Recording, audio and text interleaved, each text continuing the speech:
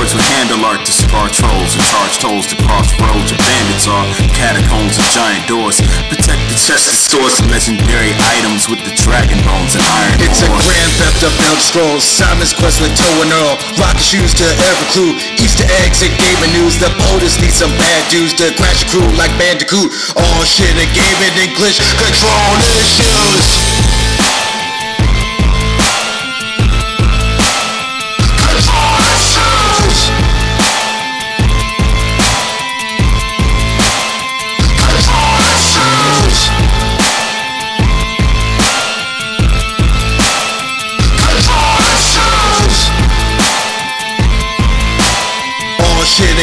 English control issues.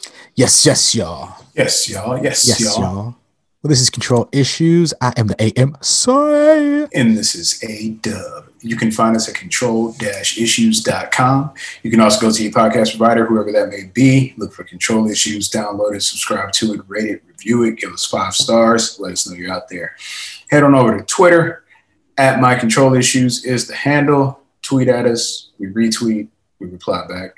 Also, going over to twitch.tv/Control Issues Pod, where we put up gameplay videos for your viewing pleasure.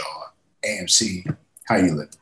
Living well. This is one of the better sporting weekends this is actually my favorite sporting weekend for the NBA, but sports in general, because it is the kickoff of the NBA playoffs. And that means that, the Saturday and Sunday is all basketball. They run 4 games on Saturday, 4 games on Sunday. And you're watching all of them simultaneously. Oh, yeah. Simultaneously. All of the screens in the house. Yeah, exactly. Even the baby's tablet. Yeah. So that was pretty much it. And then this year, what they did differently is they've added in a play-in tournament where the 7th and 8th seed obviously were always in, but now what they did to keep the regular season more competitive, the 9th and 10th team have an opportunity to play in a mini tournament against the 7th and 8th seeds. And if they win, then they get into the playoffs. There's an added level of, and what's pretty cool about the mini tournament is it's like you win the game and you move on. So it's as opposed to usually in a basketball, and like in a basketball series, it's 7 games to winner take all. And this one, it's one day. And so it's basically like the best team that shows up that night gets to walk away with the victory, which makes the competition just that much more insane. And this is just for a play-in game, which is like awesome. So yeah, you think they're going to have a mini trophy? A mini trophy? Nah, unfortunately, I don't think they do it like that. They should. Like the size of a regular person's forearm. Yeah, it's like a Nerf basketball. Oh, damn, that's dope. Yeah, how's your week been? Do you think that's going to be something that they do going forward, or is this just like post-COVID type thing? So they first started the play-in tournament in the bubble. So this is actually a product of the bubble last year during COVID, when they had to basically postpone the NBA season. They brought it back in complete lockdown, where they just had the NBA bubble, and they had to figure out what to do because they had all these teams that were in contention, but because of the way that the season just ended abruptly, they had no reason to come back and play in the bubble.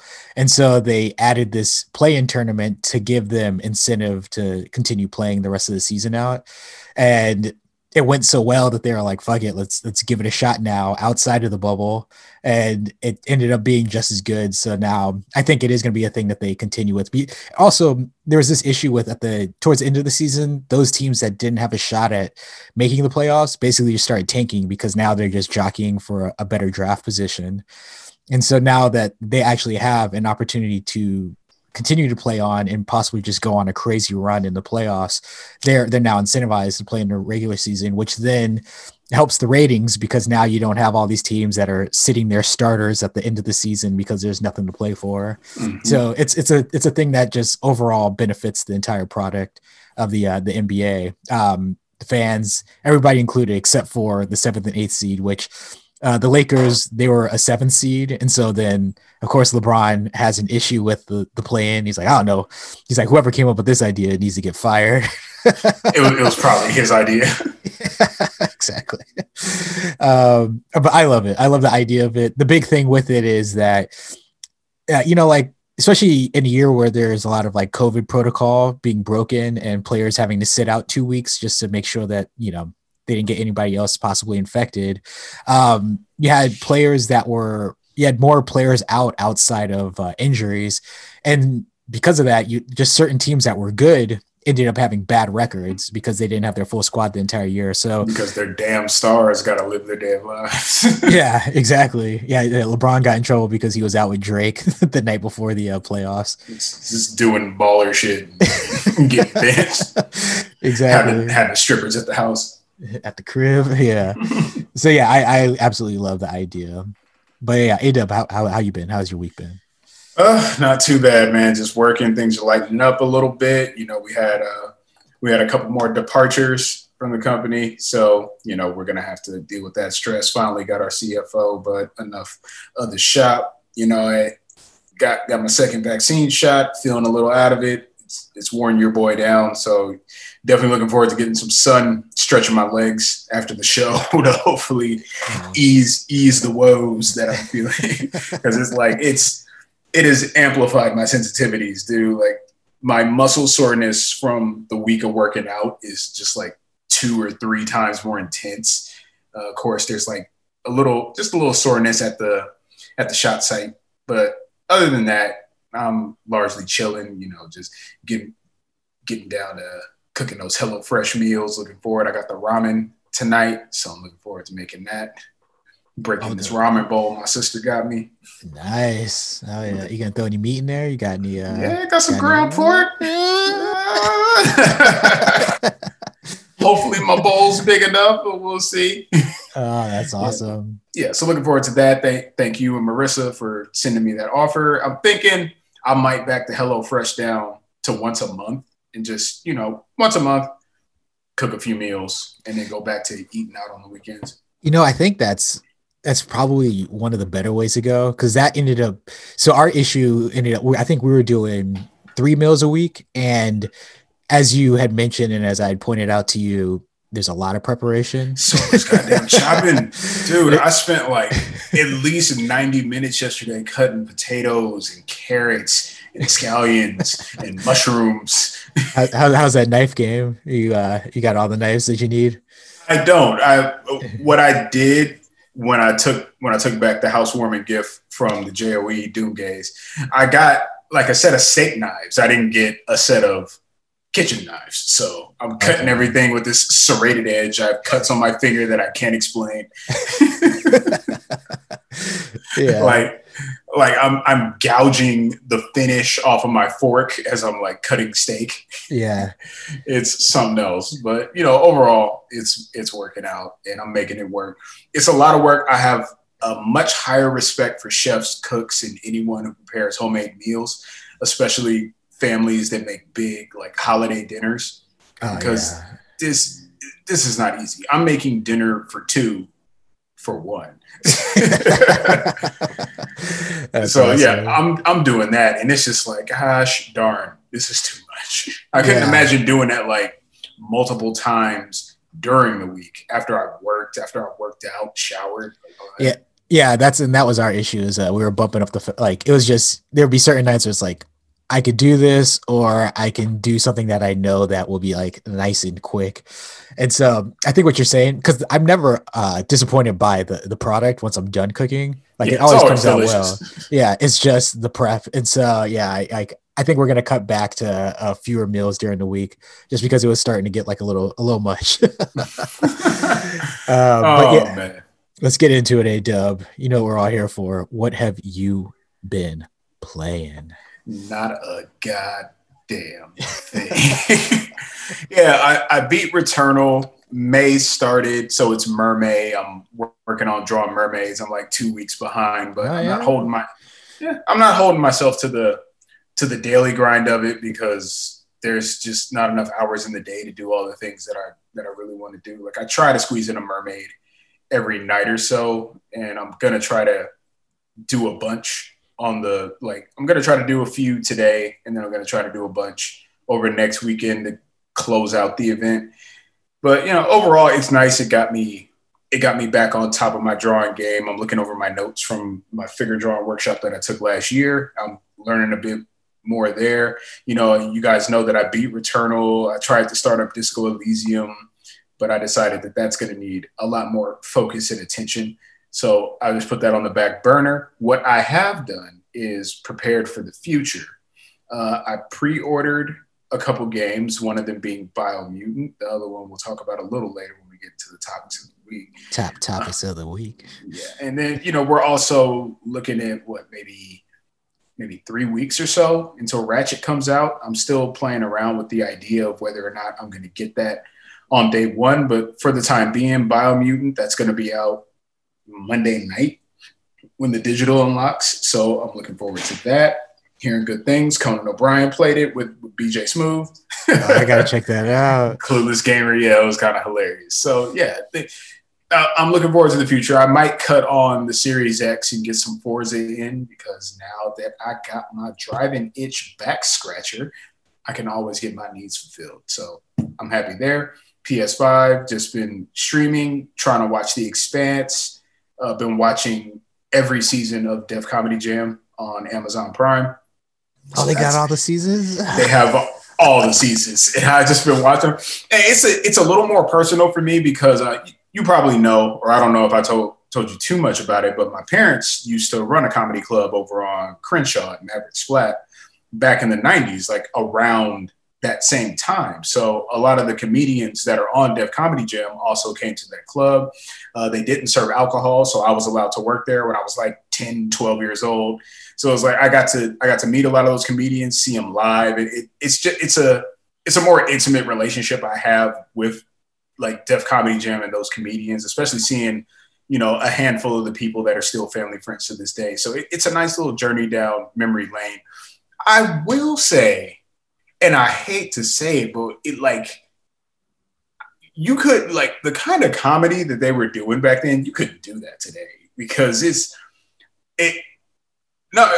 personally, I'm just a little off put by how just sexually oriented everything was. But at the same token, it was also very just like misogynistic. It was very homophobic. Like every other episode is some kind of gay joke. And I'm just like, wow, that would not fly today. Yeah. There would be issues. Yeah. I mean, even if you watch the Kings of Comedy, like Bernie Mac's set, which is like one of the better sets of that show, it's like, oh yeah, like you couldn't get away with that now. Goddamn milk and cookies. It's just like you kind of just have to put things. I'm one of those people. You put things in a time capsule, and you don't retroactively go and cancel those people. It's just like, yeah, you're judging based on what was going on at that time. Yeah, I mean, don't get me wrong. It's still hilarious. It's still quality. It's still like one of those shining examples of the excellence of African-American culture, in that we were able to put something like that together and it was able to be successful for multiple seasons. It launched the careers of several comedians that are still relevant to this day. Who's hosting? Is it Martin's hosting? Martin was hosting for most of it, and then Joe Torre stepped in. Yes. Buff ass Joe Torre. Buff ass Joe Torre. Talking shit to everybody in the crowd. To everybody. Hell yeah. Like I remember one time at the club was called the Funhouse that my parents had. One time, like somebody wanted to fight him for making fun of him on stage. It was just like, damn, people be trying to fight Joe because he's swole, but he's not very tall. Yeah. So people be trying to test him, and they don't realize that he is legit. So, he's not one to be tested. Yes.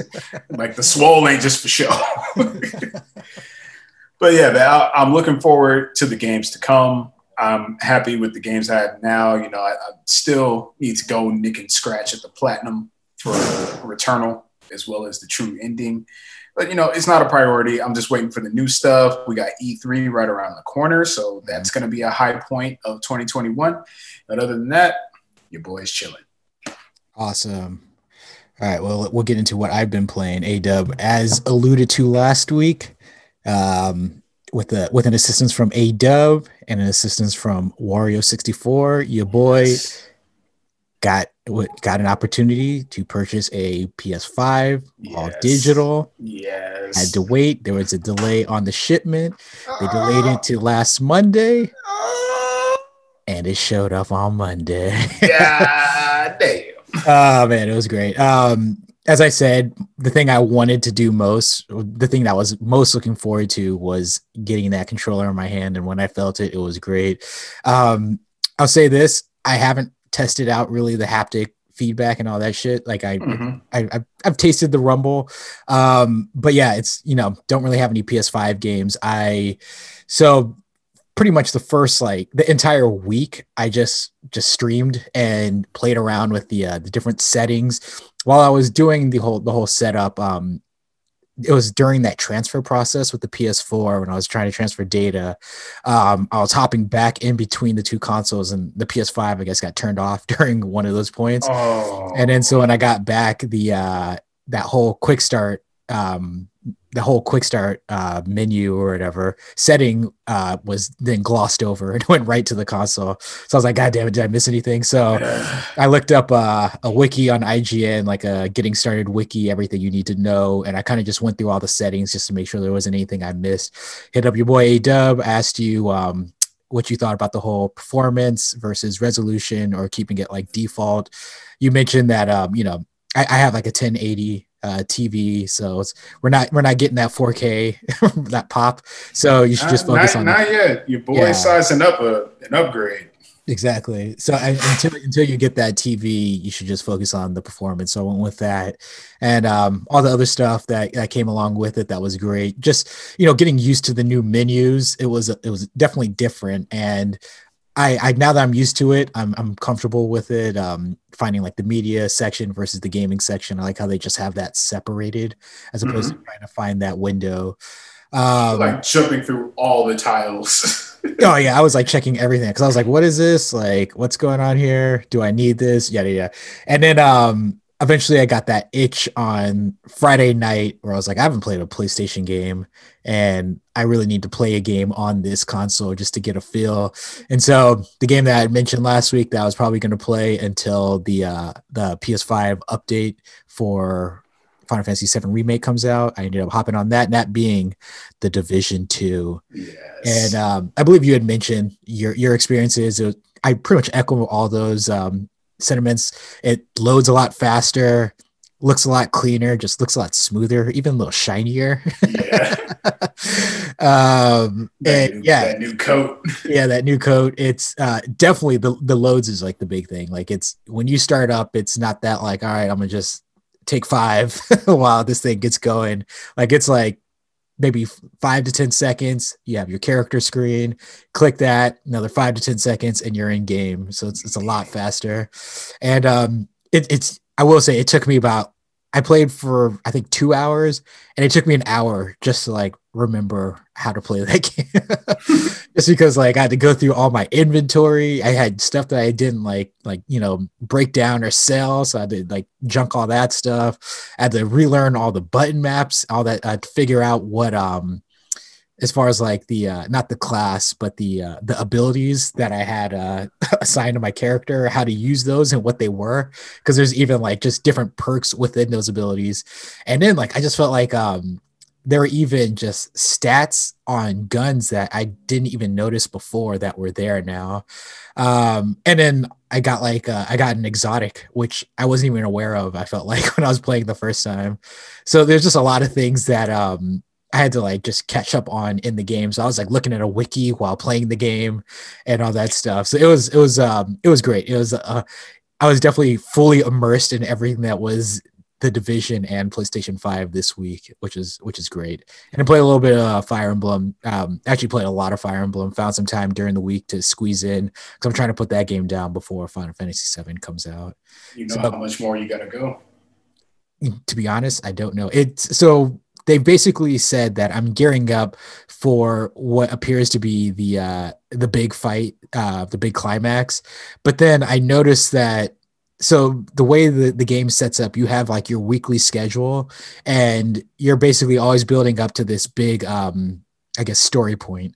And so like while you're building up, you can do like skirmishes, you can go to school, work on your abilities, things on those lines, get close, build the support between your teammates, all that good stuff. And then you get to that main story point.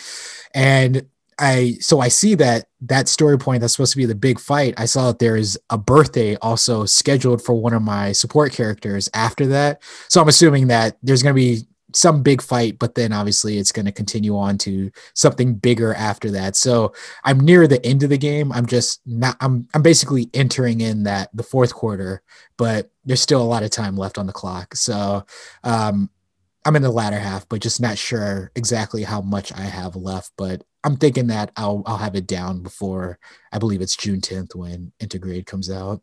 Yes. Are you pumped for Intergrade? Oh my God. It's everything that I'm looking for. Like, I'm playing The Division. I'm loving the Division is great. Like, just playing that game, I'm like, damn, this game is just as good as I remember it.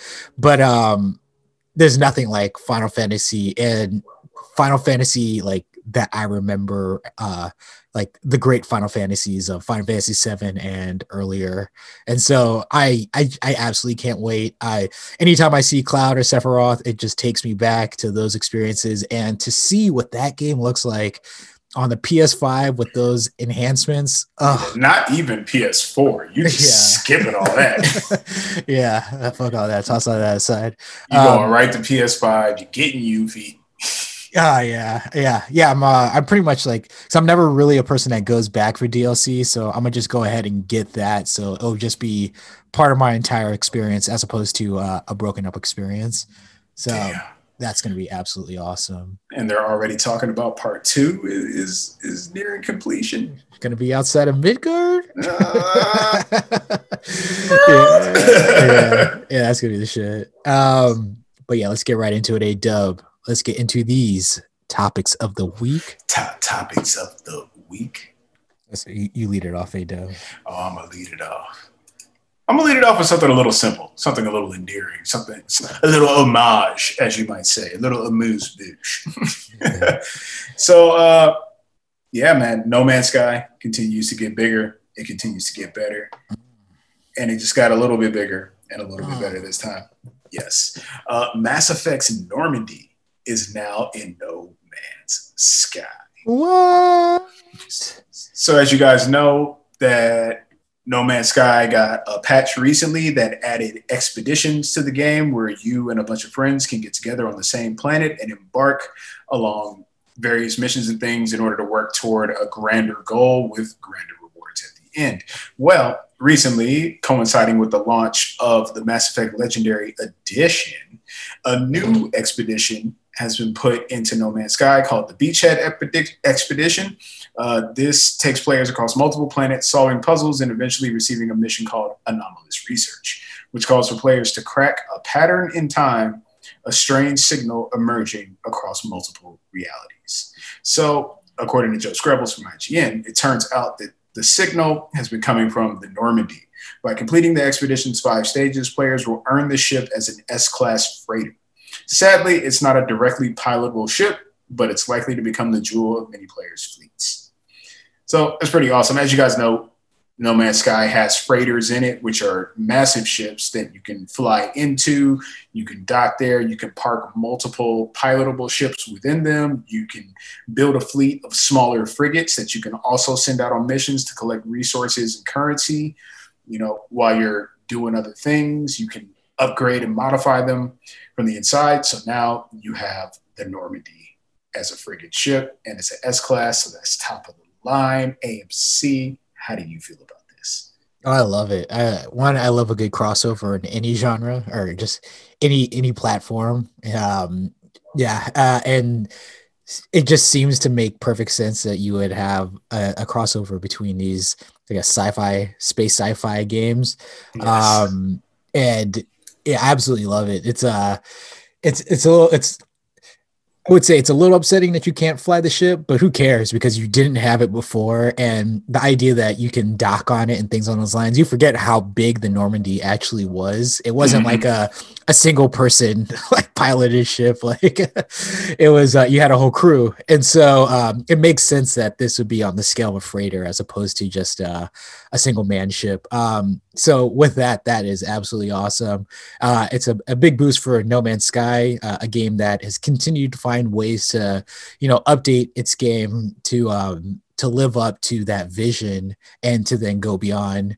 And now with this crossover, it's absolutely cool because, yeah, I imagine there are a ton of people who love Mass Effect who have been playing No Man's Sky. I know you're constantly always talking about how you want that space sci-fi kick. You're always trying to find ways to fill that void, and like the Ascent's going to kind of fill that for you. And you played all these other games with the Rebel Galaxies and things on those lines. Rebel Galaxy, Outlaw, Galaxy, Returnal, Dead Space. Just still looking forward to other space games that are coming out. Things like Project Calypso and been playing No Man's Sky. Definitely going to get the Mass Effect Legendary Edition and play the entire trilogy the whole way through. Yeah, so I imagine there's a lot of like just crossover between those communities, and this makes total sense. And and it's just another positive thing that you can say about Hello Games and what they've been able to do with No Man's Sky. Where's your hype level at for the Normandy, especially being that you frequently go back and play No Man's Sky? Yeah, I mean the hype isn't terribly high. I do want to get in there and get it because it's only going to be available until March 31st.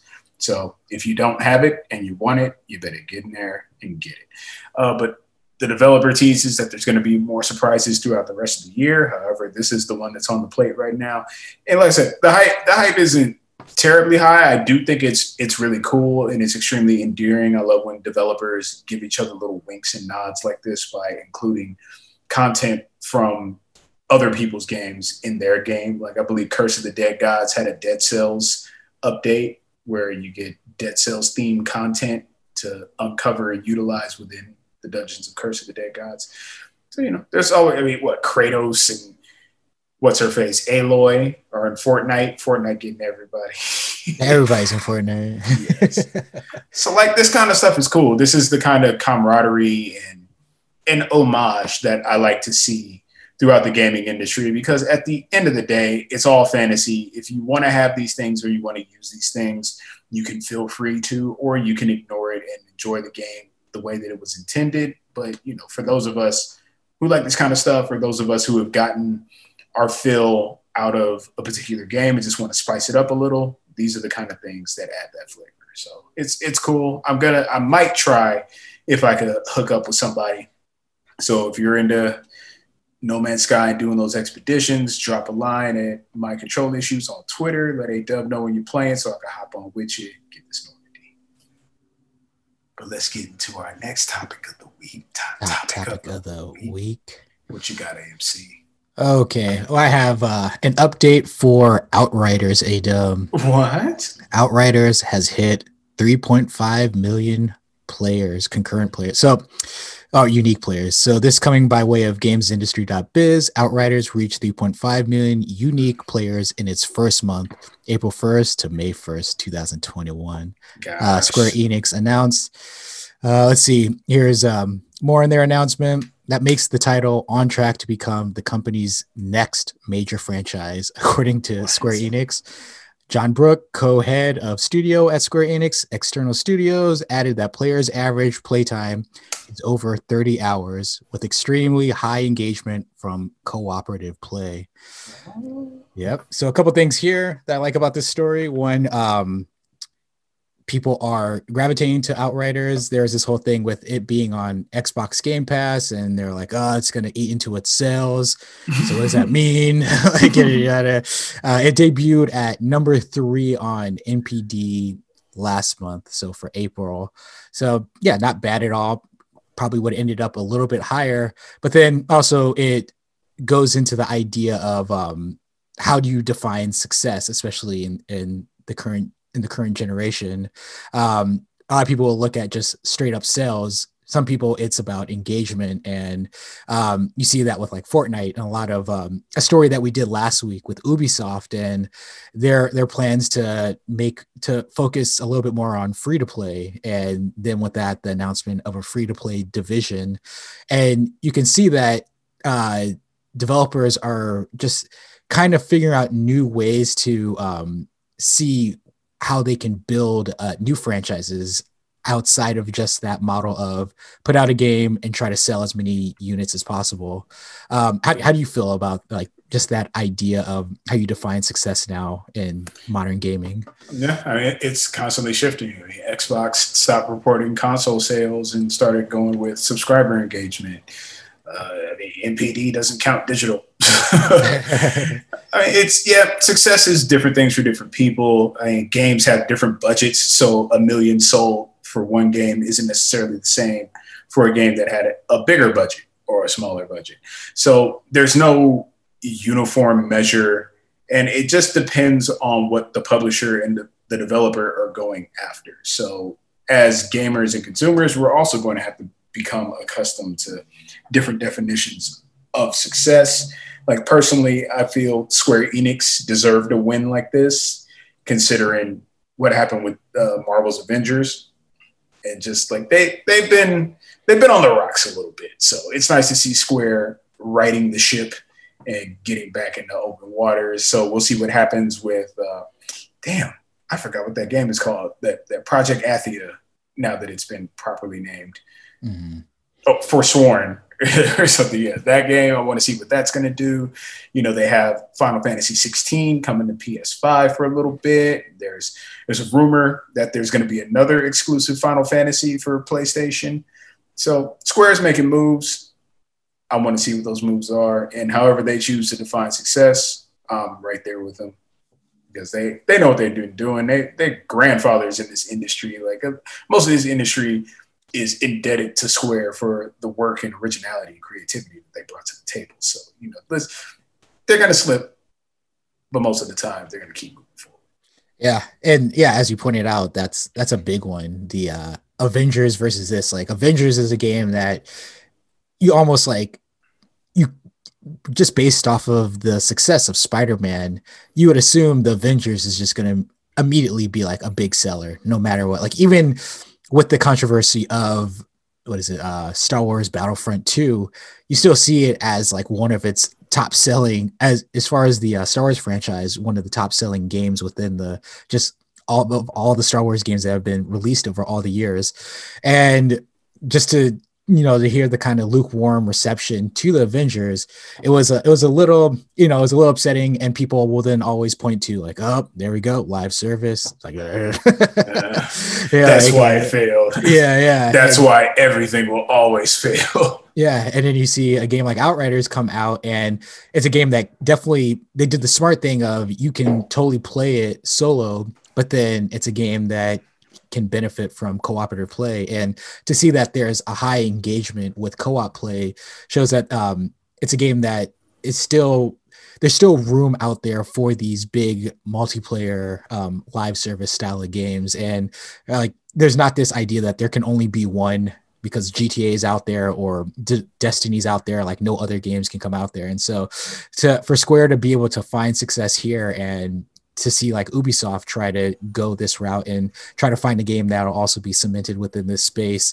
I think people need to kind of like back up when they're quick to jump to assumptions of, oh, like this is bad for the industry and for gaming moving forward. It's anti-consumer.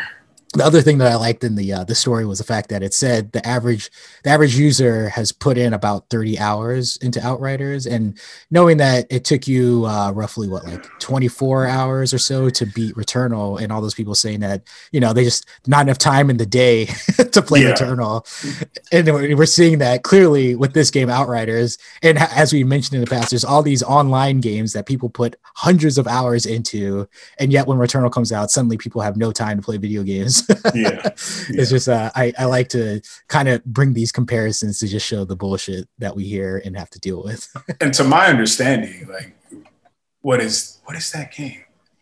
Outriders, the missions aren't short. like you're playing for at least a good half hour. So you mean to tell me you're playing 30 minutes every day? Exactly. Yeah. Exactly. 3.5 million people playing Outriders and nobody complaining about time management. Yeah. Nobody complaining about going to the gym and having a child when Outriders is on the table. About to get a franchise. Returnal comes out. I can't play a game for an hour. What is this? Oh my goodness. Returnal did not deserve the reception it received from the consumers, all for a feature that was blown entirely out of proportion. Yeah. By people who just did not understand how it worked. But whatever, that's in the past. Let's move into the next topic of the week. Topic of the week. I got a little quick hit for you. It's been broken that Time Splitter studio Free Radical has been reformed to make a new entry at last. Finally. Yeah, so the studio is going to serve as a subsidiary of Deep Silver, and they'll finally be able to confirm that the studio has been formed and that they have a plan for the next Time Splitters game.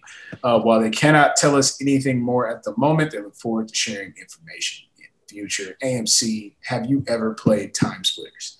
Yeah, I believe I played it on, what was it, on PS2? Yeah. Yeah, I definitely owned it. If I remember correctly, weren't these like kind of like cast-offs or like people who left Rare and then ended up working on this game? It's been so long, but I remember I really enjoyed Time Splitters at the time. It was great. I don't remember much about it, to be honest, but I do remember having a really good time playing it. And this, over the years, people basically always constantly saying like they need to bring back this franchise. Yeah, where are we gonna get another Time Splitters? Yeah. How can I split my time between all these games?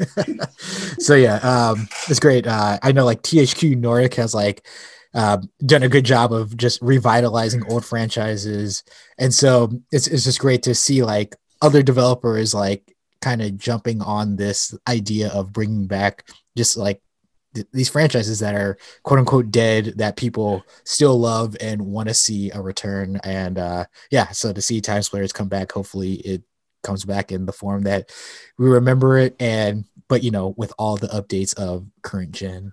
I feel like I remember seeing E-Single playing this and I was like, what the fuck is this? Yeah, I never got into it personally, but it wasn't like it looked like something that I didn't want to play. It was just, it just didn't grab me. So I'd be interested to see what a modern Time Splitters looks like and how that'll play. So best of luck to the team, former Rare guys, the 4 dudes. What are their names? We got Steve Ellis, David Doak, we got Carl Kilton, and we got Graham Norgate. Yeah, they departed Rare. They worked on games like GoldenEye, and now they're working on Time Splitters. So that's a little blast from the past for those of us with these new consoles to look forward to, especially the AMC being formally inducted into the new gen. Oh, yes. Welcome. So let's get to our next topic of the week. Topic of the week. Let's just get into that big one, A-Dub. So Overwatch, we got some Overwatch news this week. Yes, we do. Quite a bit. Do you want to lead off with the controversial announcement for Overwatch 2? I will be delighted to. Okay. So in this week's live stream of Overwatch 2, we got treated to a bunch of new information and a bunch of new sites to behold within the Overwatch world to look forward to when this eventually is released to players. The multiplayer will be for free for people who already own Overwatch, and you'll have to pay for the single player content that's coming to the game.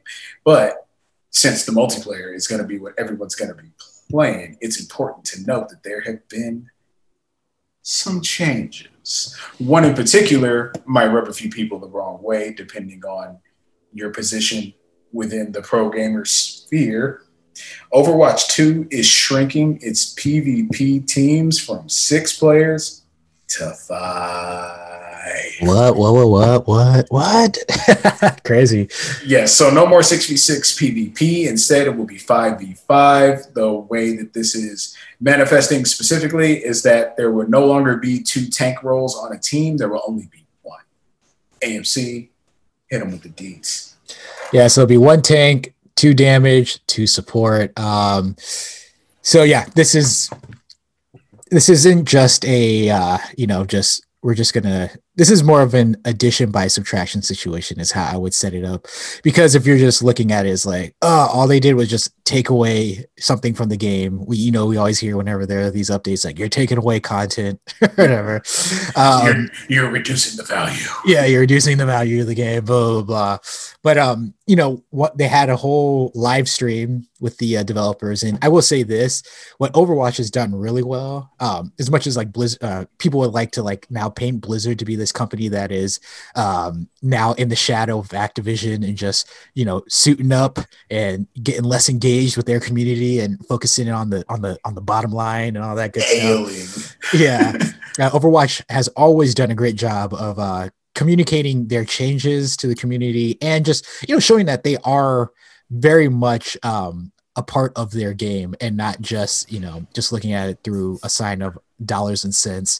And so whenever they have these changes, they do a great job of explaining them. And so, as I say, addition by subtraction, there are a lot of changes that are coming to this, and this specifically being in forms of changes to the characters and that being the tanks. And so here are a couple of the differences that, the buffs that will be applied to the tanks in the game. So Zarya will now have 2 charges for her bubble. So in the past, tanks are known for being the defensive character. They provide support defensively for all their characters, typically by shields, and they also have the highest hit points, so they can take the most damage. So they're kind of the focus of the enemy, while the damage characters stand off to the side, handle their business, and the support characters keep everybody alive. Now what they're doing is they're actually making the tank stronger, but also giving them some attacks. So with Zarya, she has a second bubble, so now she's taking more damage. The thing with the bubble is that the bubble, as it's absorbing damage, is also building damage in her attack. And so when you bring out that stream, you'll have it a lot longer, which is great. So now it's not specifically defensive, it's also adding to her attack. Winston is now getting a new charged lightning blast that shoots a single bolt.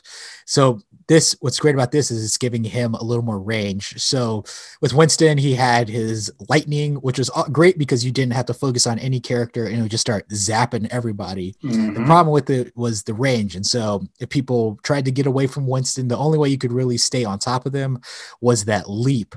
But now, instead of having to leap after them, he has this charged blast. So you can start zapping dudes, get in their grill, sock them up, and then as they try to run away to survive, you can hit them in the back with that blast, take them out. So now they can't run away from Winston.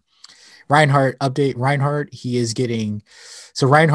has a second use for his Fire Strike ability, which is Reinhardt. The Fire Strike, that's that uppercut that sends the fire wave. Exactly.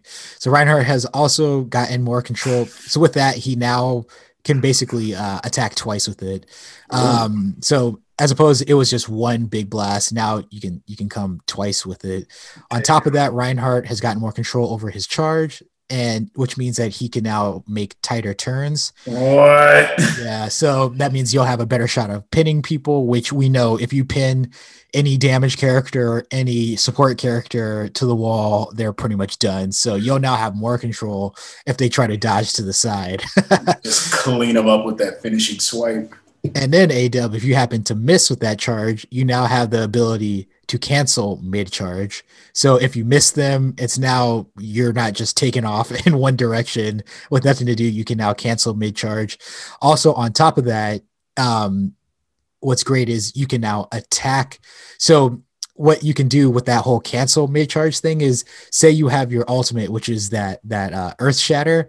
You can now charge in, cancel as you're getting in front of the enemy, and then unleash your ultimate. So it's a way to quickly get into combat and then release an ultimate. So there's going to be ways to combo up the charge for Reinhardt that you weren't able to use before, which is great. So he's just, as you can see, they're all getting stronger. D.Va, her defense matrix can now block more damage, which was the bane of who was it, Pharah.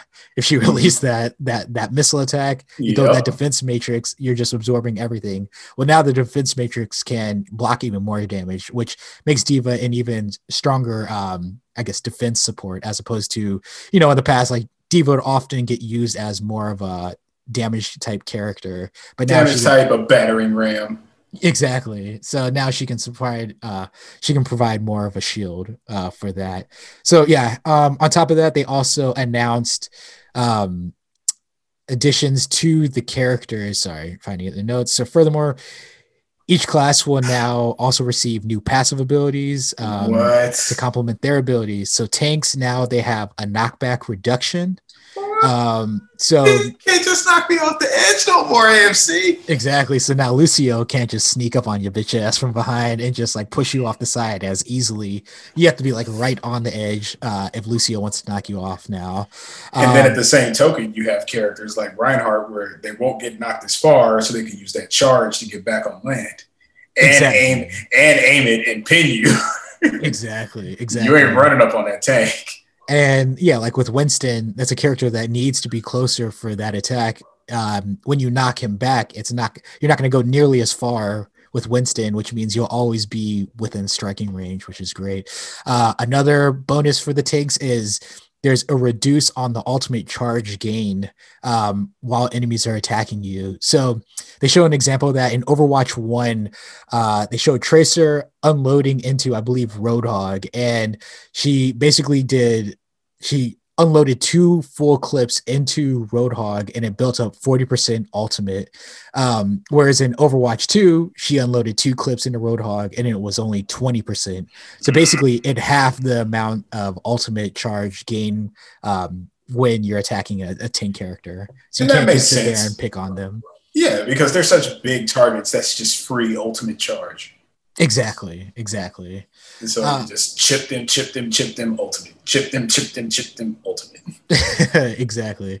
Let's see. So damage heroes, they'll also be getting a movement bonus. And they showed Genji running alongside, I believe, like a Mercy. And he's kind of just taken off like how you would see like Steve Rogers running alongside a human. And then support characters, now they will self-heal if they go an extended period of time without taking damage. So just giving them a little more survivability. There it is. Yes, sir. So yeah, like and then they also announced on top of that, there'll be they revealed a new map, which will be Monte Carlo. I'll get into some of the details, and then we'll get back to that whole 5v5 situation. So assault will now be removed from competitive play. In case you're wondering what assault was basically control. So attacking teams will have a set time to capture a point, while a defending team must stop them or defend the point. The 2 teams will switch off, and basically that was, if you're the defending team, you start at this one point, the attacking team comes in, they're trying to knock you off the point and then hold down that point for a certain period of time, then they capture it, and then they have to go and then capture another point after that. I guess Blizzard had noticed that, this mode wasn't great for competitive play, and so they decided just altogether to remove it from quick play as an option. So it's, once again, they're not taking away content from you, because it will still be available in the custom setting. So you can still, do custom matches with assault as an option, but it just won't be available for quick play or competitive. So that's everything that I have so far that they announced this weekend, which is a ton of information. But yeah, let's get back into that 5v5 thing, A-Dub, because shortly after this, there was a lot of announcements with You want to get into it? I believe it was one of your stories, A-Dub. Yeah, so as I alluded to a little earlier, the pro gamers aren't too happy about this change. One pro player, I believe he was Vancouver Titans tank player, Ford Winner. There's no vowels. I don't know how to say his name. Says, unbelievably disrespectful to make this decision and completely remove a role that people gave up years of their lives to achieve. Not all your favorite tank players will disappear, but lots will. And not once were pro players made aware of this or asked on their philosophies. Another pro player by the name of Poco on Twitter says, any fellow tank players scared for their job. So as we told you guys, they're moving the tank position from 2 per match to 1 per match in order to make the matches 5v5. So pro players are seeing this as people losing their jobs. At the same token, all the changes to the tank class are making pro players a little wary because not only do some of them have to worry about their jobs, but now they have to relearn their position all over again due to how heavily it was altered. Anything to add, AMC? No, I mean, it's what's interesting here is like, it's not often when you hear about a change in a game being something that is going to affect the esport more than just, the average gamer. And so usually when you're covering everything and you hear like all the negative reaction, it's from like just the gamers, like, oh, how dare they, yada, yada, yada. But this is interesting because it's from people with jobs that are on the line. That depend on this game for a livelihood. Yeah. And it does bring up an interesting debate because is Overwatch, are the developers, I guess, are they beholden to the professional players as opposed to are they beholden to the product? Because it doesn't, like, when they went over everything and they explained everything, it makes perfect sense. And you even see a lot of the decisions that were made were with competitive in mind. How I mentioned how they took out Assault as a quick play option because they just realized in competitive it wasn't really working.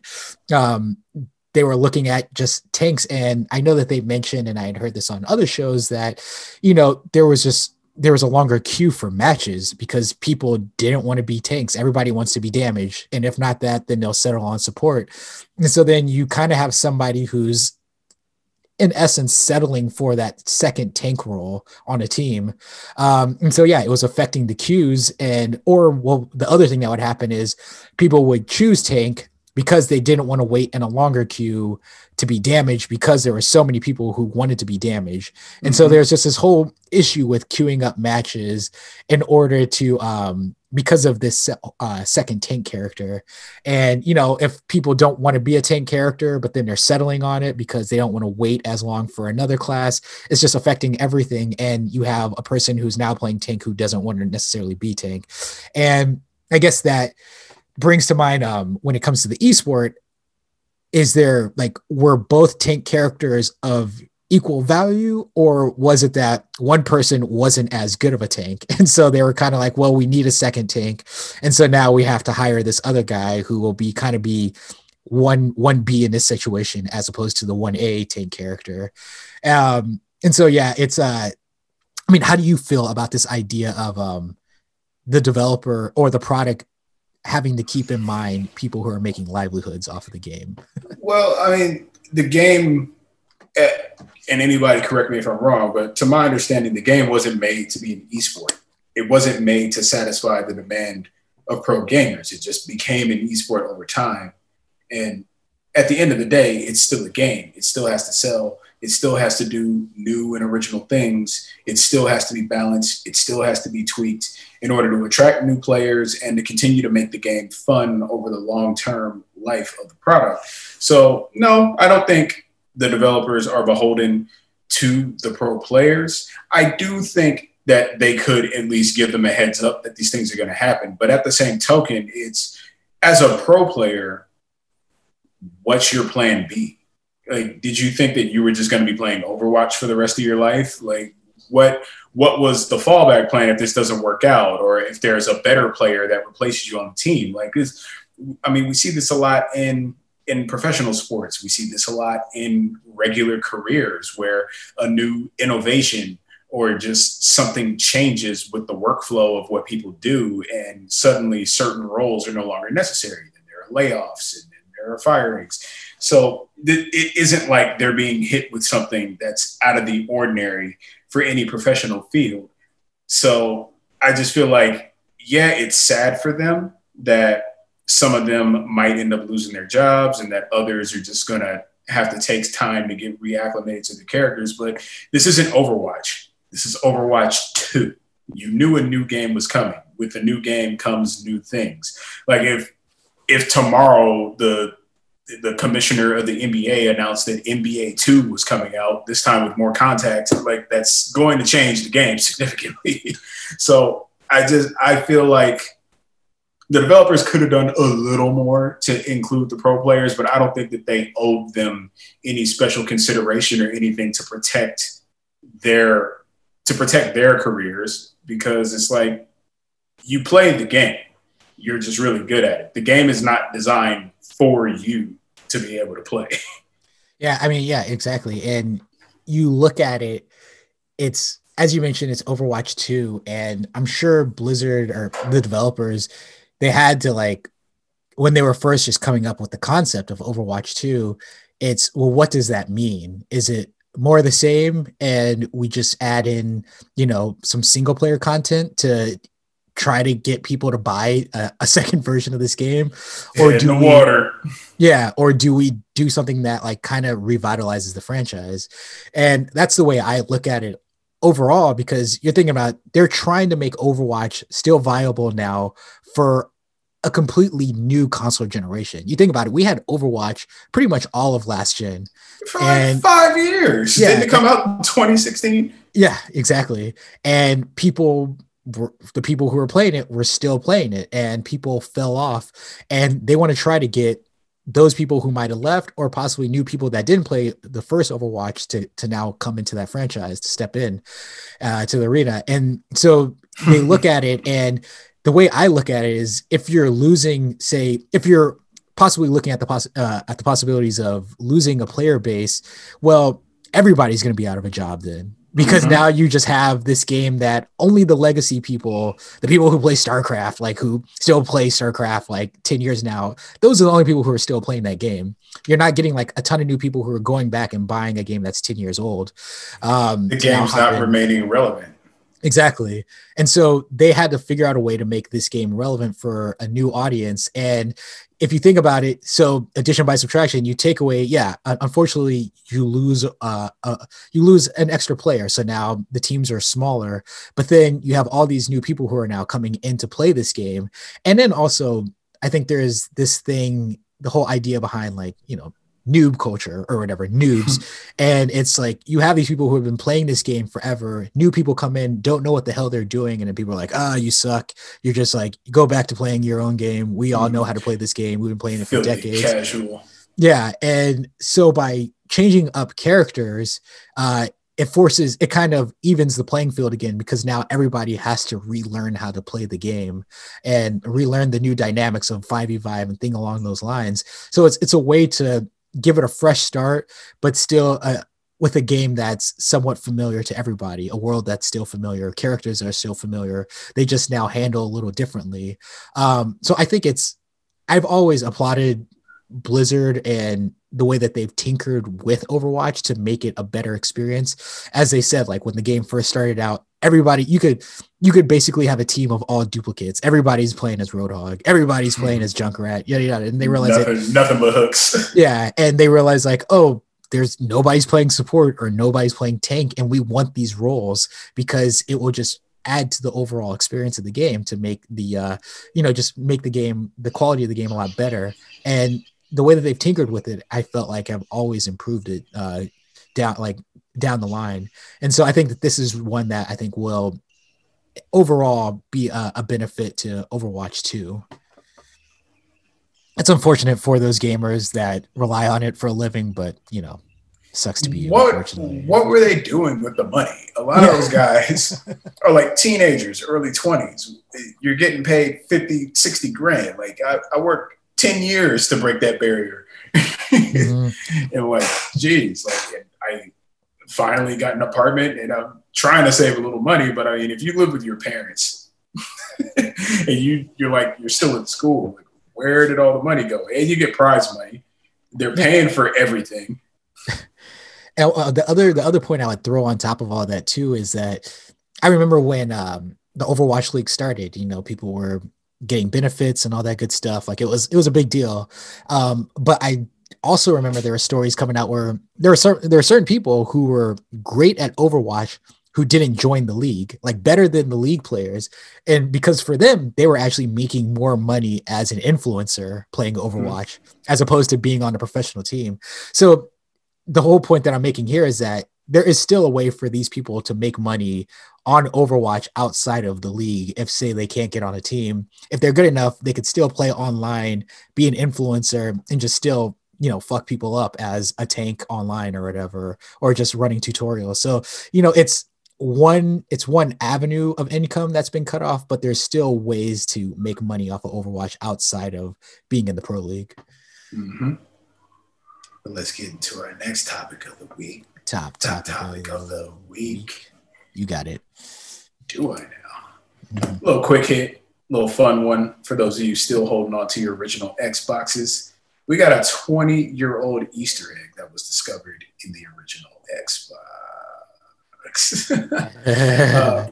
Kotaku received a tip from a developer who worked on the original Xbox. They explained how to trigger the secret, which displays a credit scene listing those who worked on the Xbox dashboard. Kotaku tested it, and it worked. To access this Easter egg, all you got to do is go to Music, insert an audio CD, and on the audio CD screen, select Copy, then click Copy again, then choose New Soundtrack. It will then ask you to rename the soundtrack title, which you need to rename Timmy. So that's Timmy with 26 Ys and an exclamation point. So once the console finishes copying the tracks, head back to the main menu on the console's dashboard, click on Settings, then System Info. A new screen listing will appear that was not previously there, and it contains a list of 4 members that were part of the Xbox dashboard team. So I'm in no rush to do this. AMC, how does this change your life, if at all? And not at all. I mean, it is always funny when people like I wonder how it is for developers if they put in an Easter egg and then nobody discovers it, if they're kind of like, I'm gonna just leak this shit.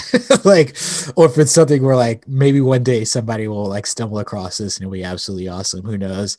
But yeah, I didn't own the original Xbox. I believe my little brother did own it, so I played it. He like modded it, and then or like somebody like you know, another family member modded it because he was like a little kid at that point. Yeah. And there are all types of issues after that thing got modded where it just didn't work. That's why you accept things as they are. Yeah. Don't try to fuck with shit people spend billions of dollars to put together in a specific way. But, yeah, it's like, oh, I can mod this for you. Now you can have all the games, and it's like none of the games work anymore on it. Now I got none of the games. Yeah. So yeah, yeah, that was a thing. But yeah, this is interesting. It's kind of funny that like they got it now, and it's even funnier because it's kind of it's an Easter egg of the time, because I'm sure that was like Timmy at its height. Now the thing I wondered is like how many people got just shockingly close to uncovering that. Like, what if they put 25 Ys or 27, or they left out the exclamation point, or they added an extra M? Yeah. Like how many people were just this close? Timmy, Jimmy. Oh man, I miss South Park. I can't wait for it to come back. And then Timmy had the fight with the other kid who had the walker. Oh man, they always got into their little conflicts, but they love each other. They're very good friends. Yeah, that's very endearing. I like that aspect of the show. But let's get to our next topic of the week. Topic of the week. This will be my last one, A-Dub. You know what? This is a game that you played, A-Dub, but I got notes for it. I'll be playing games. Yeah. Last of Us 2 is getting a performance patch. Yes, it is. So once patch 1.08, this is by way of the PlayStation blog, by the way. So once patch 1.08 for The Last of Us Part 2 is installed on your PS5, you will find a toggle in the display options that allows you to choose between a frame rate target of 30 frames per second or 60 frames per second. Ooh, that butter. Yes.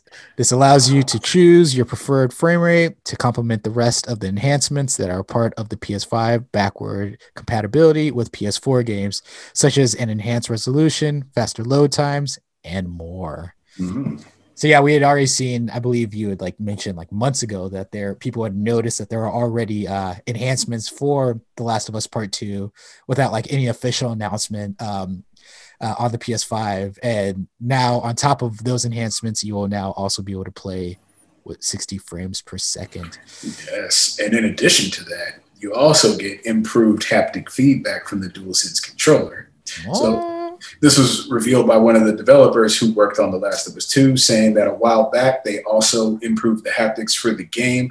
A problem that's been pretty prevalent with playing backward compatible games on the PS5 is that because the rumble in the DualShock 4 and the haptics in the DS5 are so different, you're not getting the same kind of feedback from PS4 games on your DualSense than you would if you played those backward compatible games with the DualShock 4. But for The Last of Us Part 2, Naughty Dog has been able to make that difference, that gap, a lot tighter.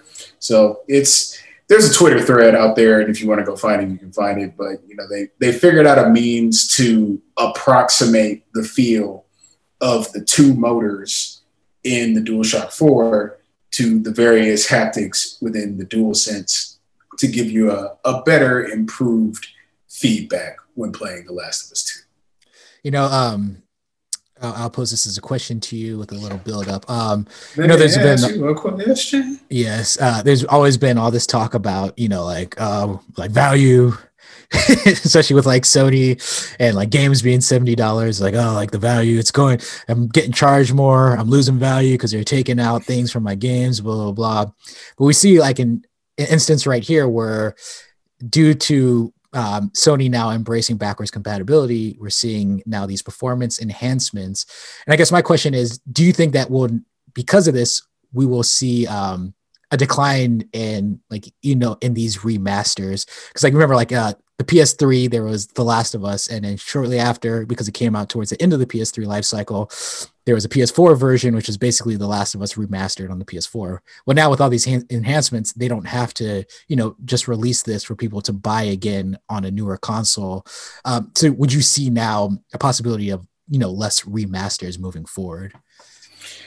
Just because there's backward compatibility on the PS4, that wasn't of PS4 games on the PS5, that wasn't an option last gen. So remasters were the only way we could go. However, now, especially with Naughty Dog being able to implement this kind of update without creating an entire PlayStation 5 version of the game, which would require you to start from scratch since you wouldn't be able to use your save, it just opens the door for more. So hopefully we see similar support once Biomutant eventually gets updated for next-gen consoles. Right now you can run it PC, but if the game does well enough, the developer is open to making discrete versions for next gen. So we'll see what happens with that. But this does give hope that we'll see less remasters and more just, here's a patch. It's better now. Yeah. It's like if you're going to do it, you might as well at this point do like a remake, or if you're going to do a remaster, it's going to have to come with some extra content that just wasn't available in the original game. Which is typical of a remaster, because in addition to something like a frame rate bump, you would also get visual enhancements, which we're not getting with this patch for The Last of Us 2. It's just a frame rate bump, but it's a free patch, so stop your belly bitching. Mm-hmm.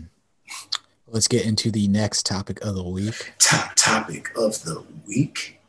Well, I guess I'm going to go for the big one today. Yes, I've been waiting for this. Let's bust it out. So, as some of you may have heard, may have read, may have seen, there's a lot of talk going around about Microsoft and Bethesda. Primarily, let me just get a little quick hit in. So, we've gotten news with E3 right around the corner that Bethesda and Microsoft are going to have a joint conference at E3. So this is stimulating a lot of talk and speculation about Bethesda's upcoming game, Starfield. Now, along with all the speculation, we got a pretty definitive statement from reporter Jeff Grubb, who tweeted, Starfield is exclusive to Xbox and PC, period. Period. No question. Period. No question. So as you can imagine, this got the internet in a tizzy. And we got Troll of the Week. Troll of the Week. Troll of the Week. Oh, man. So, yeah, today's trolls are coming out sideways from every which way. I mean, it's not even a left or right situation. It's every angle that can be come at from a sideways approach. Everybody coming at it. We got PlayStation folks. We got Xbox folks, we got Nintendo folks, we got PC folks, we got people who don't play games. We got everybody got their 2 cents about this information. So first troll says, Sony fans suddenly all have a decent gaming PC.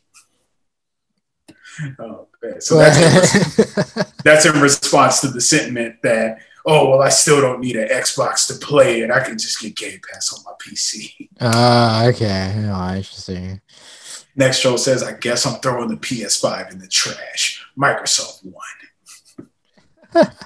Well, make sure that you tweet out your address because I'm sure some deserving gamer would love to pick up that PS5 that you just so haphazardly wasted, and they'll love it instead.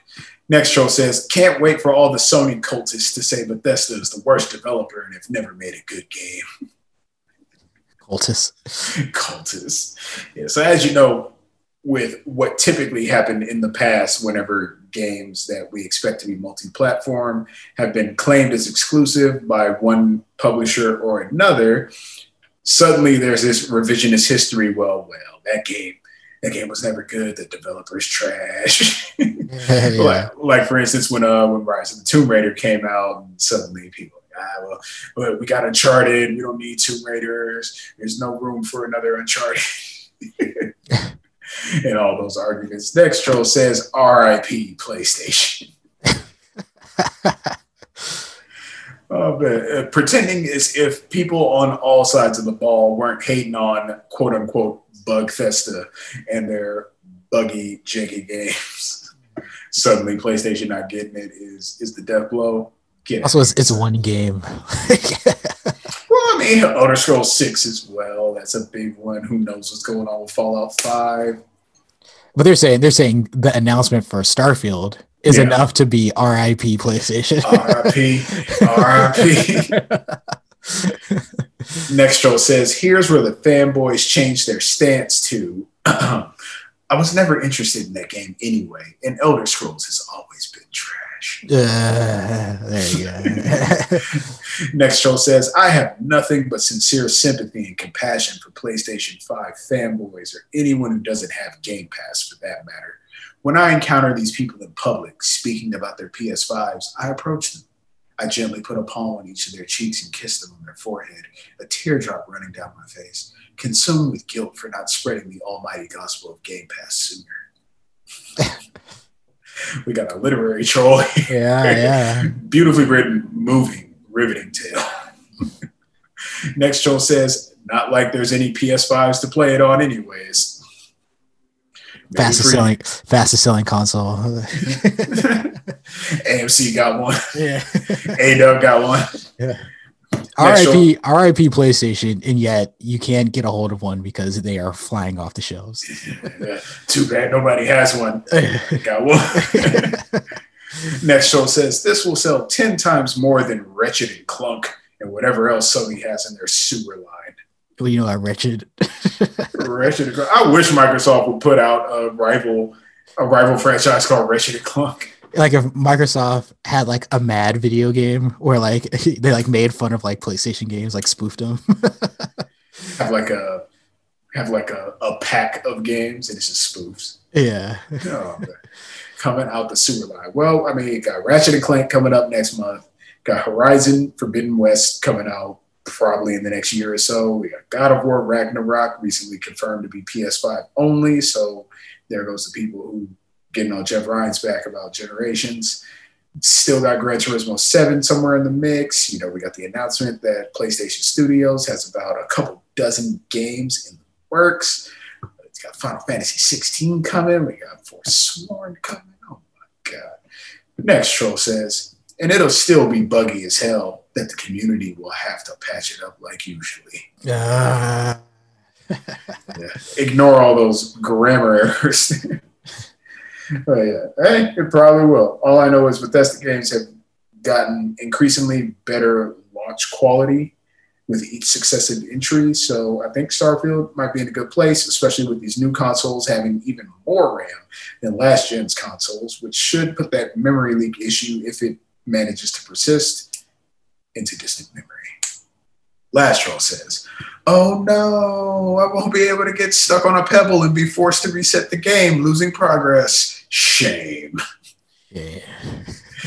What you know about that geometry? Oh, man. So, yeah, not a lot of commentary for these trolls because it all boils down to the same point that nobody seems to be accepting at this juncture. Jeff Grubb does not work for Microsoft and does not work for Bethesda. Therefore, Jeff Grubb is not in any position to confirm any information until they do it as well.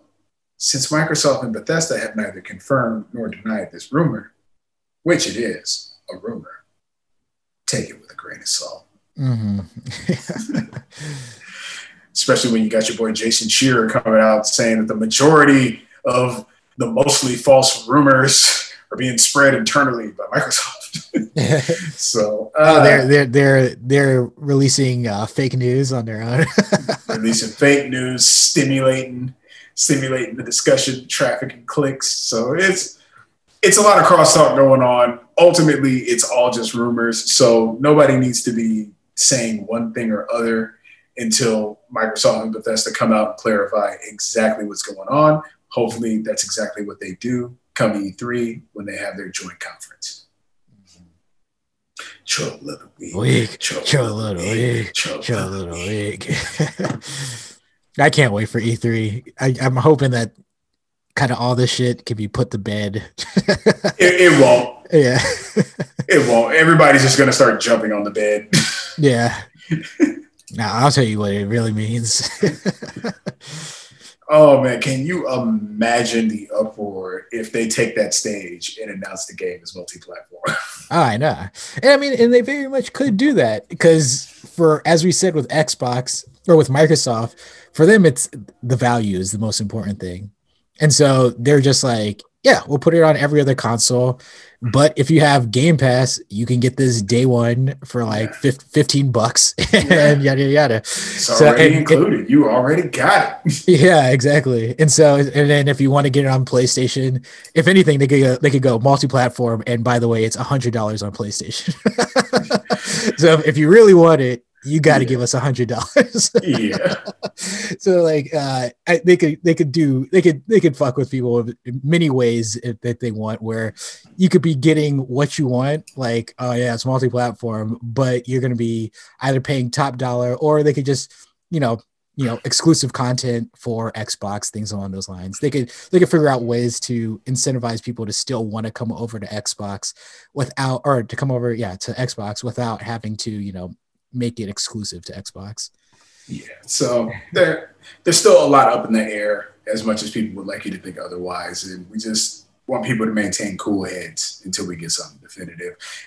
In the worst case scenario, as Phil Spencer himself said, with the games that they got through the acquisition, at the very least, or at least the philosophy that they're approaching them with, is that they want them either first or best on Xbox. So even if something is multi-platform, you can still rest assured and justify your purchase of your preferred box in knowing that if you have an Xbox, you're getting the best version of the game anyways. And you're like, I got 4K 120. What you got? You ain't got nothing. 'Cause you ain't nothing. Show me what you got. So that's that. Let's get to our next topic of the week. Topic of the week. You got all the final stories. Close that I do. Pretty major one. People have been asking about this for a while, and now we got some information. GTA 5 and GTA Online will be getting upgraded versions for PlayStation 5 and the Xbox Series family of consoles. On top of that, these upgraded versions will be arriving in November on the 11th.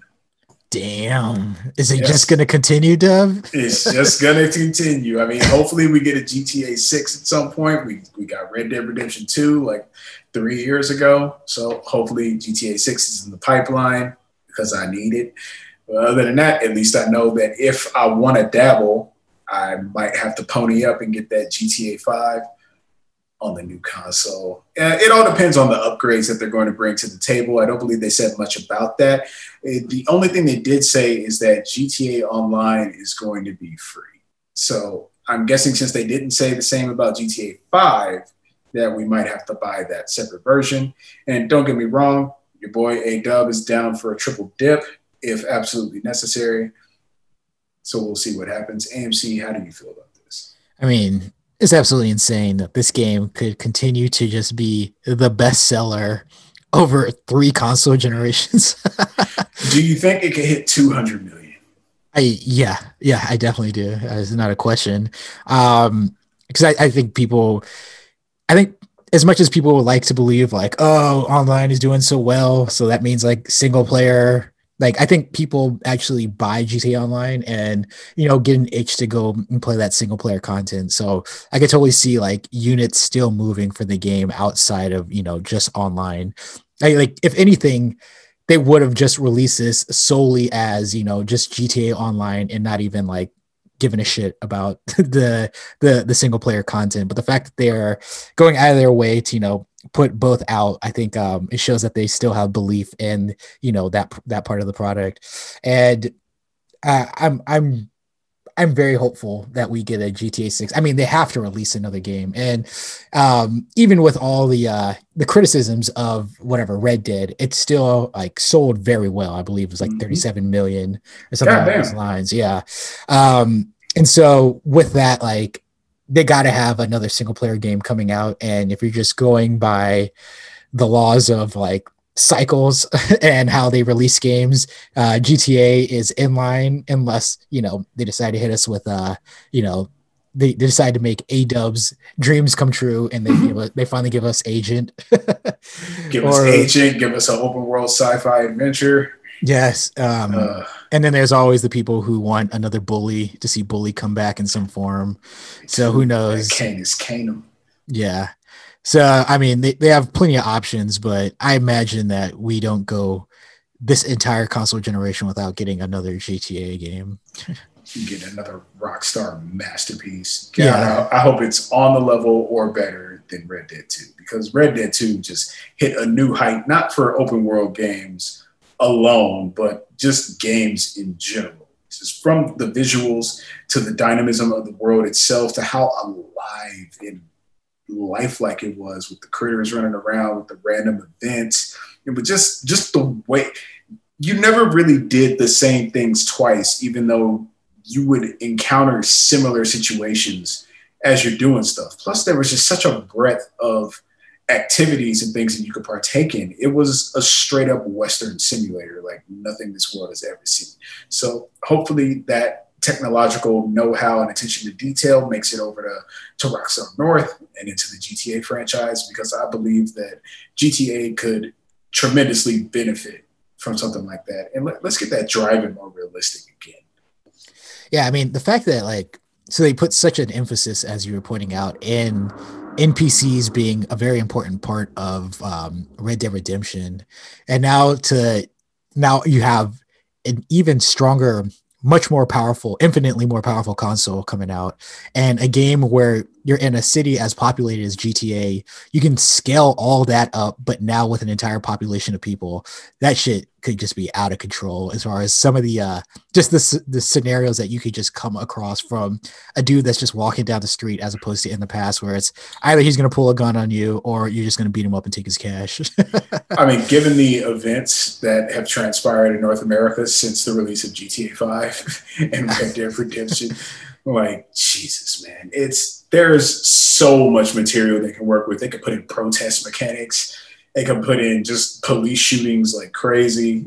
It could be a it could be just the dirtiest mirror held up to just the American ideal that we've ever seen, and it'll be the biggest game ever released. Ever. Like they could really dial up the racism. Like you could mess around, go in the forest, and happen upon a militia. Yeah. Do you think that there is a too far that they could go? You know, just with the fact that like everything is so polarized, like now as much as it's been in the past, but even more so intensified. Do you think that there's a too far that they could go with that, where they might be like, oh, they're now pissing off this type of gamer, or they're now pissing off this group? Like, I think they could go too far if they stray too closely to replicating the exact details of real world events. Like, yeah, you could show the police brutality, people filming with their cameras and things like that. You can show the racism, you can show the protests, you can show the militias, you can show the pandemic, you can show the masks. But once you like really start doing things that depict situations that are still fresh in our minds, that are still hot button issues, that's when things get a little touchy. Like I remember when GTA 3 was almost done, it was right before 9/11 happened. And they had the Twin Towers in GTA 3. They took that out. I believe they also had like planes and things that you could fly. They took that out. I think they had children. They took that out. So they're very cognizant of what goes on in the world, and they know how to walk along that tightrope in order to just push the button enough, but not too much to break it. So I have full confidence in Rockstar, but I desperately need them to at least approximate the more touchy situations that have happened over the years since the last GTA has come out, because things got really ugly. And unfortunately, a lot of people out there are either turning a blind eye or just trying to brush things under the rug. And I feel like something like Grand Theft Auto is a perfect vessel by which you have no choice but to face it, because tens of millions, hundreds of millions of people are going to be playing that at the same time, and they're going to be talking about it. And it's just something you can't run from. So that helps to accentuate the power of video games. It's not only an interactive medium, but also as sort of a reporter, where it not only prevents you from forgetting certain things or taking certain things for granted, but because it's interactive, it's also something where you can make choices. So you can step in and stop the police. You can step up against the militias. You can step up against the racism. You can do whatever you want, or you can get mowed down in the streets. or you could drive through a protest. I don't think. See, that's that alone. They would probably not allow protests just for that. Well, but I mean, you could drive on the sidewalks. Yeah. Well, what I was going to say, with the thing that GTA actually does pretty well is you can play that game and think that they're making fun of the other side while you're also being made fun of. Because like you look at like GTA 5, like how much of it is making fun of like, you know, like West Coast culture and like, you know, just a lot of like the, you know, the more hippy dippy sides with like yoga and his kid, like rich kid who's like kind of thinks he's a gangster and things on like they have fun with the left as much as they have with the right. And like, if anything, what I would look forward to from a GTA game, and in general, like what we're looking forward to when comedy returns and everything, we're not looking at it like to come out and then all they're going to do is make fun of the insurrection. Like we need somebody to just bring light to just everything, like pandemic, to people feeling a certain way about this, and people were like, you need levity. And I think that's what GTA does well, is they just satirize everything. So you can look at it as like, oh, they're making fun of this, but really they're also making fun of this as well on top of it. It just depends on who you run into, because they are trying to hit exaggerated forms of everyday people that you'll run into just on the bus or whatever, or just walking on the streets. So I think that's where they have an avenue. It's, you know, with cancel culture, I almost feel like there's always going to be somebody who's going to be offended by a GTA game, but that's kind of the point, is you want to offend somebody without offending enough people where then nobody's buying the game. So like you kind of want to skirt, the lefty media as opposed to just like trying to appeal to them alone and then just piss off right wing people. Yeah, like they're not trying to insult people. They're just trying to make everybody take a hard look at themselves and see the ridiculousness that maybe they don't notice when they're being ridiculous out in these streets. Yeah. What else you got? Got some quick hits. Let me see. The Ascent, the Xbox and PC exclusive, has gotten a release date and it's coming to Game Pass. So The Ascent, we've seen this. It's that isometric cyberpunk game that looks like Diablo with guns. Outstanding visuals. We're starting to see a lot more previews of people getting hands-on, playing with mouse and keyboard, and the game looks phenomenal. It comes out July 29th, and it's available for pre-order on your Xbox console. And if you have Game Pass, you ain't got to pre-order nothing because you already got it. A-Dub has it pre-ordered. Yeah, that game looks like it's gonna be absolutely amazing. I'm like, if there's a game that like I'm like, fuck, like I wish I had an Xbox. Like that's the game right there. Or like I want my hands on that. Yeah, I'll get my stream on. Let you know what's going on, man. I'm excited. I'm so excited that I'm just running out of energy. Yeah. Another quick hit. A new Souls-like has been announced, inspired by Pinocchio. This game is called Lies of P. It's coming out for PC, PS5, and Xbox Series X. It's a much darker take on the classic story of Pinocchio.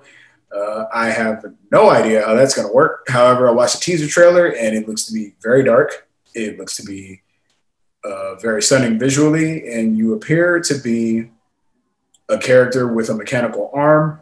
So I'm just wondering, like, do you go through the game telling lies and you grow a weapon out of your nose and you pull it off?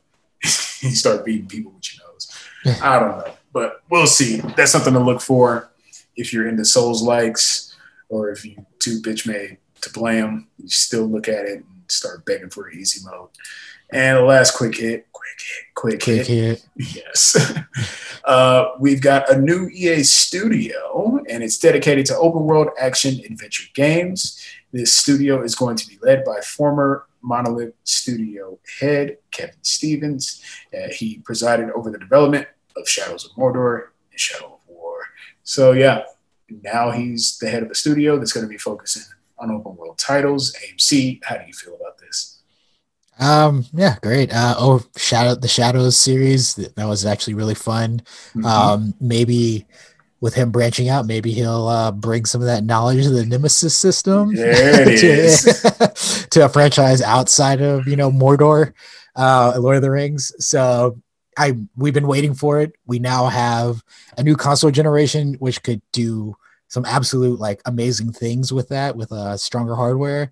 So maybe he'll bring some of that knowledge and try to reinvent it a little bit without calling it the Nemesis system, so he won't get sued. Yeah. So yeah, we'll see what's going on there. Hopefully, yeah, we'll start to see some Nemesis elements make their way into games outside of the Shadow of Mordor series, Shadow of War. So yeah, that's all my quick hits. AMC, you're fresh out, I imagine. No, yep, I am fresh out. You have any final words, Ado? Final words, I mean, I don't know, man. Summer's upon us. Hopefully, California is going to be opening up June 15th. So make sure you're getting inoculated, get your vaccines so we can all go outside, get these barbecues and these pool parties going. I'm trying to get back to normal, trying to go in the office, see my coworkers again, get my questions answered instead of slacking. Yeah, don't be that dude who's showing up to the party like, yeah, I'm vaccinated, and then you're not. Okay. First of all, don't be that dude going around not vaccinated, just trying to pass. Because if I find out that you did that and you're responsible for another hotspot or another outbreak that's going to put us back inside, we're coming to get you. The mob. Yes. Like there's no vaccine at that point. It's you just getting choked out. Yeah. Is there Instagram Live? Is there anything that you're looking forward to, being able to do that you weren't able to do during the pandemic? Well, now that I'm fully vaxxed, I mean, I got to wait for a couple weeks, but I'm definitely going to be going back to drawing workshops every week again. So get my chops back, get back into that groove.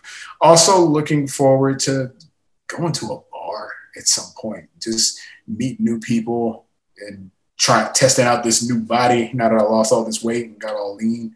Yeah. So, gotta see if we can get a Mrs. A-Dub out there somewhere. So who knows? But ultimately, I just want to get back out there. I'm in no rush, but you know how it is. You see the finish line, you try to run a little faster, but you don't want to gas yourself out before you get there. Yeah.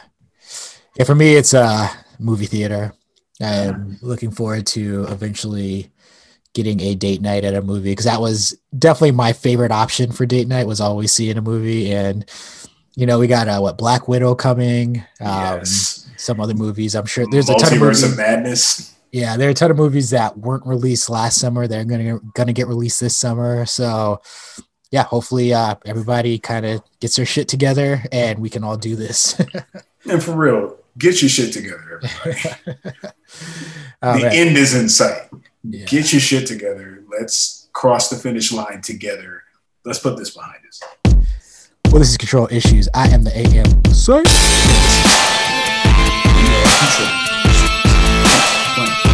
Sucker.